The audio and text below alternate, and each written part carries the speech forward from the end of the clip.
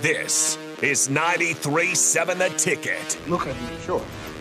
Look at me short. I'm the captain now. Three-time national champion Vershawn Jackson. Touchdown. Vershawn Jackson, number 34, gets the touchdown. Terrell Farley. Defending Terrell Farley, who last week in his first start was a holy terror. Number 43. And Jake Bakoven. Coming at you live from the Coppel Chevrolet GMC studios in the heart of Lincoln, America. On air and online at theticketfm.com. Powered by Bauer. Here he is, Vershawn Jackson.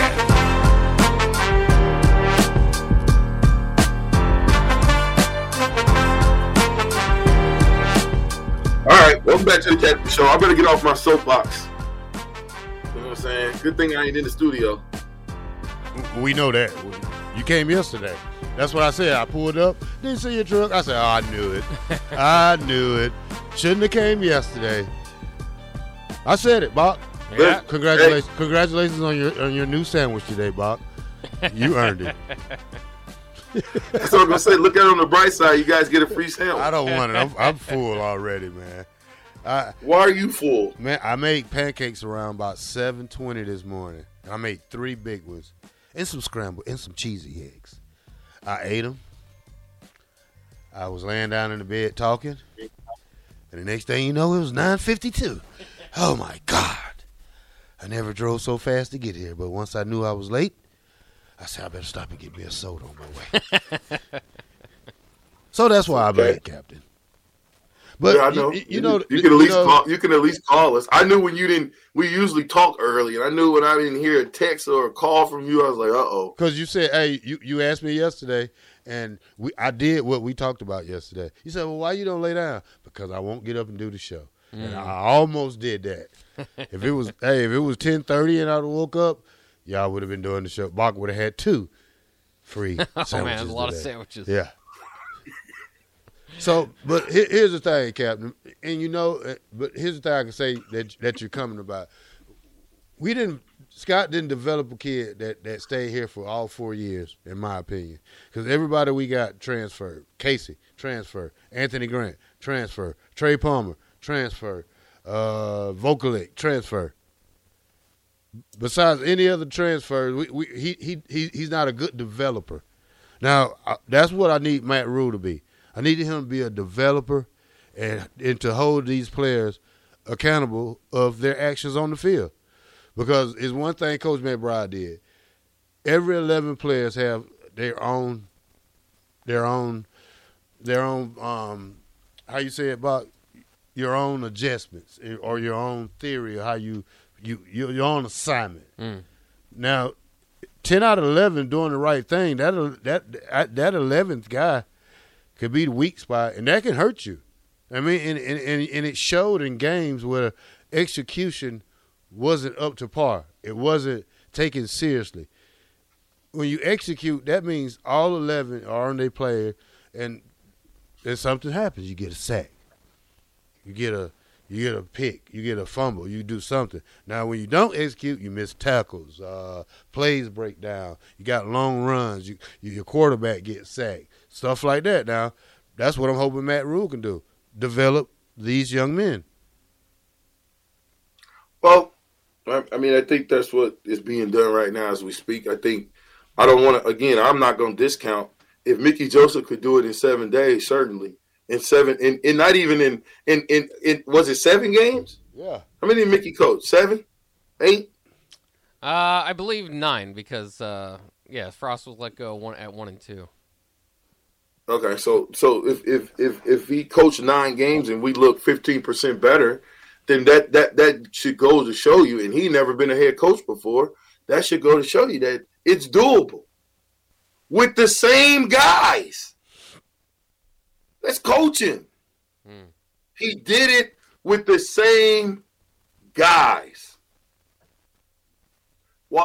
Here, how did he know that? How did Bill Bush know? I can't wait to talk to Bill Bush again. How did Bill Bush know that Hosgrove could play? Just look how big. Practice. He's seen something in practice. I mean, if you're gonna throw a guy in the fire like that, you see something you like. I mean, just you take out the size factor right there, because that's probably was the number one thing about him that everybody talks about. Ooh, I see this little guy. I'm finna go up to the line and destroy him. No. Then the coaches see a little guy with a big playability. You know, he's a small guy, but he plays bigger than anybody on the team. So that's one thing they seen about him. What game was it? What game was it when he finally started playing? What was it, 6 games in? What game was that? Was it 6 Purdue, or 7 games in, Bob? Purdue? Yeah, I mean, it might have even been. I'm trying to Right think if before he started Purdue. Indiana. I'll go back. I'll look at his page because they'll have it listed. Perfect. Nobody got hurt in that room. Nobody got hurt in that defensive back room. So what was so good about Malcolm that after game 9, this true freshman that was from 5'8", hadn't got that much coaching because he was on the number 3s or 4s. How was it that he got in and started and was the best defensive back we had? Because your starter wasn't living up to his capability that he was supposed to live to. He was a weak link. I'm not going to call him a weak link, but it was something he wasn't playing like he should have been playing. So he was hurting the team, and the coaches made a decision to make the better play, to put the better player out there. So Hartsock did start his first game against Indiana and started the final 8 games. Perfect. So my only point is, can Malcolm put himself in the game? No, the coach. Okay. The coach Can Malcolm run a defense if 11 robber is called? Can he run a cover 0? He has a man out of cover 0. Oh, I said let me put it to you since you want to look at little stuff. If we're running a cover 2, does he run man if he's playing the corner? No. Okay, he can't do that or he's going to be out of the game, right? Yeah. Who makes that decision? Whoever calls the plays, the defensive coordinator. It's called a coach. A coach, or if you have to audible, I mean, you could audible in the man, but you don't do that though. We're talking about the individual player. Whoever he calls does not make any decision. Whatever play is called out the huddle, that's what you run. I'm gonna say this again. Then again, when I go back to it, ain't on the players, bruh. It's on the coaches. But you don't think there's obviously a little bit of both there? I mean, the players have to. No. Well, because I don't think it's no. It starts with the coaches. Okay, let's take this for a scenario. When I started, Bob, Coach told me, he said, there's the person I took the position from. Well, I didn't take it. I earned it, but that person wasn't playing bad. He was a leading team tackler on the team when I took his position. So it wasn't that he was playing bad. I mean, probably Hargrove was playing better than the person that's in front of him. But you discount, first of all, you discount that the guys before you was weak. They wasn't. I didn't say. No, hold up. If you say that when you came in, Terrell, no, you got recruited by. Hold up. Let me finish my statement, Terrell, before you do have an early call of duty. Because you do that and it throws me off, and you know that. So now get me back on track, Bob. Well, we're just talking about player accountability versus coaches accountability. No, but we're talking about Terrell Farley got recruited by University of Nebraska and Coach Osborne and them because they knew that obviously he was great. Obviously he had something that they saw that they could fit into the fold of what we were doing. But the coaches made that decision. Yeah. And you didn't come in and you was put in front of somebody to start. No, you had to work your way up. Yeah, and they said, the guy who was in front of me, and the guy who was in front of me wasn't playing bad at all. He was leading the team in tackles at the time when I started. So that's the thing. Like we saying, Hallgroves, what's his name, Malcolm? Yeah. Okay, who was the starter? Tommy Hill? Yep. So what did the Tommy Hill do wrong to get replaced? That's the only thing I'm saying. Who's saying something about do wrong? We're talking about putting the best 11 players out on the field. And that's what I'm saying. Like, coaching. And I'm trying to make a point of if he was good enough to be better than all of our defensive backs as far as his stats and what he did in picks. If he was good enough to do that then, he was good enough to do that at the start of the season. He went through camp. Well, he has to. How come those defensive coaches that got fired didn't see that Malcolm was one of your best defensive backs? He was like number 3 or 4. And sometimes so to me, coaching is 90% of it. 10% is the guys that you chose. You chose those guys. You get more money. There's so much money out here in college football. When you go to recruit guys, you should know all about them. Yeah, and when you said coaches-wise, now, Coach Fisher probably knew he was ready, but Coach Shenander has the final say-so. So that was the only thing. We didn't see that young man till Shenander got out of here. And Shenander was probably the one who said, no, we're not going to play him. We don't need him. We're going to need him. We got all these guys right here. But, even the defensive back coach said, oh, coach, he's ready. So when Shenander left, that's when that young man played. And that's when we seen the change. Well, however it is, I'm just simply telling you that, if I'm a coach and I'm coaching, I'm not going to coach for a coach. If you put me in position and responsibility for the defensive backs and you say that's your call because you're not going to micromanage me and then you turn around and micromanage me, guess what I'm doing? All right, coach, appreciate it. Like I said, but the money the money makes you accept the BS that comes with coaching football. Yeah. So you're only as good as your head coach. Yep. Or the defensive coordinator.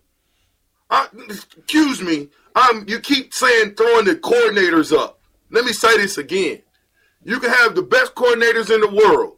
If your head coach stinks, it don't matter. Because he's going to make bonehead decisions. I'll give you one. Matter of fact, Bob, give us a bonehead decision that a coach made. Onside kick. Can the coordinators make that decision? No, they can just say, no, coach, don't kick it. Well, then he's got the jurisdiction to kick it anyway. So I really want to put the solace back on the coaches. I really do. I think it's their responsibility to get these young men ready and to get them ready to go on Saturday, and that means doing what they're doing. Muhammad, you're on the line. What say you, my friend? I'm on the line. Man, I love this conversation, B. I love it. 40, what's going on, my guy? What's going on, Abdul? Now, BJ, 92, yes, sir. That's a big percentage. That's a big percentage, coaches to players, and let me tell you why. I want you to think about this. Okay. How many coaches do you think changed at Nebraska from the late 80s to when we start winning? You said how many players what? How many coaches do you think changed on the roster at Nebraska? Maybe one or two. Maybe one or two. So maybe one or two, Abdul. Right. So think about this. What do you think changed that Nebraska started winning championships? You got a different breed of players. They start recruiting guys that was multiple sport guys. They stopped looking at getting these big bulky guys and said, we're going to get an Abdul Muhammad who's not your prototypical size of receiver, but a get in as a true freshman and go over the middle. That's right. So with that being said, that has a lot to do with coaches, but that also has a lot to do with players. And if you really want to look at it, go ask Bill Belichick now with the New England Patriots. Abdul, I agree with you 100%. But when I say 90 to 10, let me put some context to that now. When you are doing a rebuild, right? You guys are going over to Central now. You're doing a rebuild. That's right. When you go over there to do that rebuild, there's not a player over there that's going to be able to tell y'all how to do something. Is it? They won one game, VJ, so you are correct. See? So you guys, if you go into the season and then start blaming the players like it's their fault that we can't win, we don't have the talent, blah, blah, blah, blah, blah. I'm saying right now, year one, it is 90% coaches. And it's up to you to put those guys in your program in year 4, 5, 6, and 7 that there's no excuses now because you recruited those guys. Now it is on the player. Well, I want to let you know that I'm not disagreeing with you at all, but what I'm saying is 90-10 is a big number. Right? Rebuild. Because you said it, VJ, you got to have some dogs. You have to. And year one? Getting dogs, you're right, is a part of coaching. That's on coaching. That's on coaching, especially in college, where recruiting is almost it's the top thing pretty much. If you let me ask you a dogs question. and players that can go, you don't plan on winning a conference championship, let alone playing in the national championship. It just won't happen. Let me ask you a question. So, you got little leagues. From the little leagues, you get your high schoolers, right? If only a good coach worth his salt builds a relationship with those little league teams, why does he do that? Yep. So that So when these guys get ready, thank you. And then hopefully you treated them right in high school that their mother and father or whoever that's going to make a decision to send them to you, they know that you're going to develop them. But you chose them. That's correct. Now, high school's different, right? You don't really get to choose all your players. Nope, not at all. Not at all. So you can have the best player. You know this, right? You even on the little league level, right? You can have the best player, but if that joker don't know what he's doing, is he the best player? No, and that's for anything.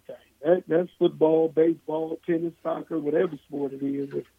If the guy doesn't have the IQ to play that sport, he's dummied down to the level of everybody else, pretty much. Now, let's assume all your players, when you go in to do a rebuild, don't know the offense or defense that you're running. Now you got to get them to where it's 50-50. The perfect match, Abdul, what we had having you guys to teach us younger guys was we had 50-50, 50 on the coaches and 50% on the players like yourself that talked to me and taught me that at 6 foot I could play tight end. VJ, that's 100% where I'm at.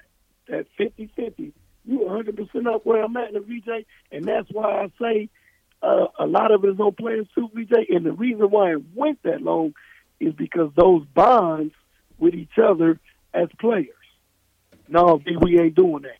That ain't the way we go. Hey, V, on this play, man, I seen you and Vedral, playing around with dude, man, knock his goddamn helmet off. Stop playing. Right? Mm-hmm. So that's players. That's what we was doing as players. Right? Coach Osborne, when you knock them down, pick them back up, help them up. As players, man, don't help nobody up. They ain't got on that Nebraska because at the end, man, we ain't helping nobody up. All righty. Abdul, you gonna stick? Can you stick around, Abdul? I got a little time. All right, we're gonna have Abdul on the other side of this segment. Black shirt. Yes, sir. And I'm gonna take it out. I'm gonna take it out. And when we come back, we're gonna talk about what VJ called a what we said it was a makeover. Or what? How did you say it? A rebuild. A rebuild. I want to talk about rebuilds when we come back. How TCU went from 5-7 to 12-2 with a new coach, and I didn't hear Sonny Dykes ever say rebuild. This is the Captain Show I'm Terrell Farley, the black shirt. I'm with the Rashawn Jackson, the captain. We got Abdul Muhammad on the line, former Husker, former national champion. And I'm with Bach. And we'll be back.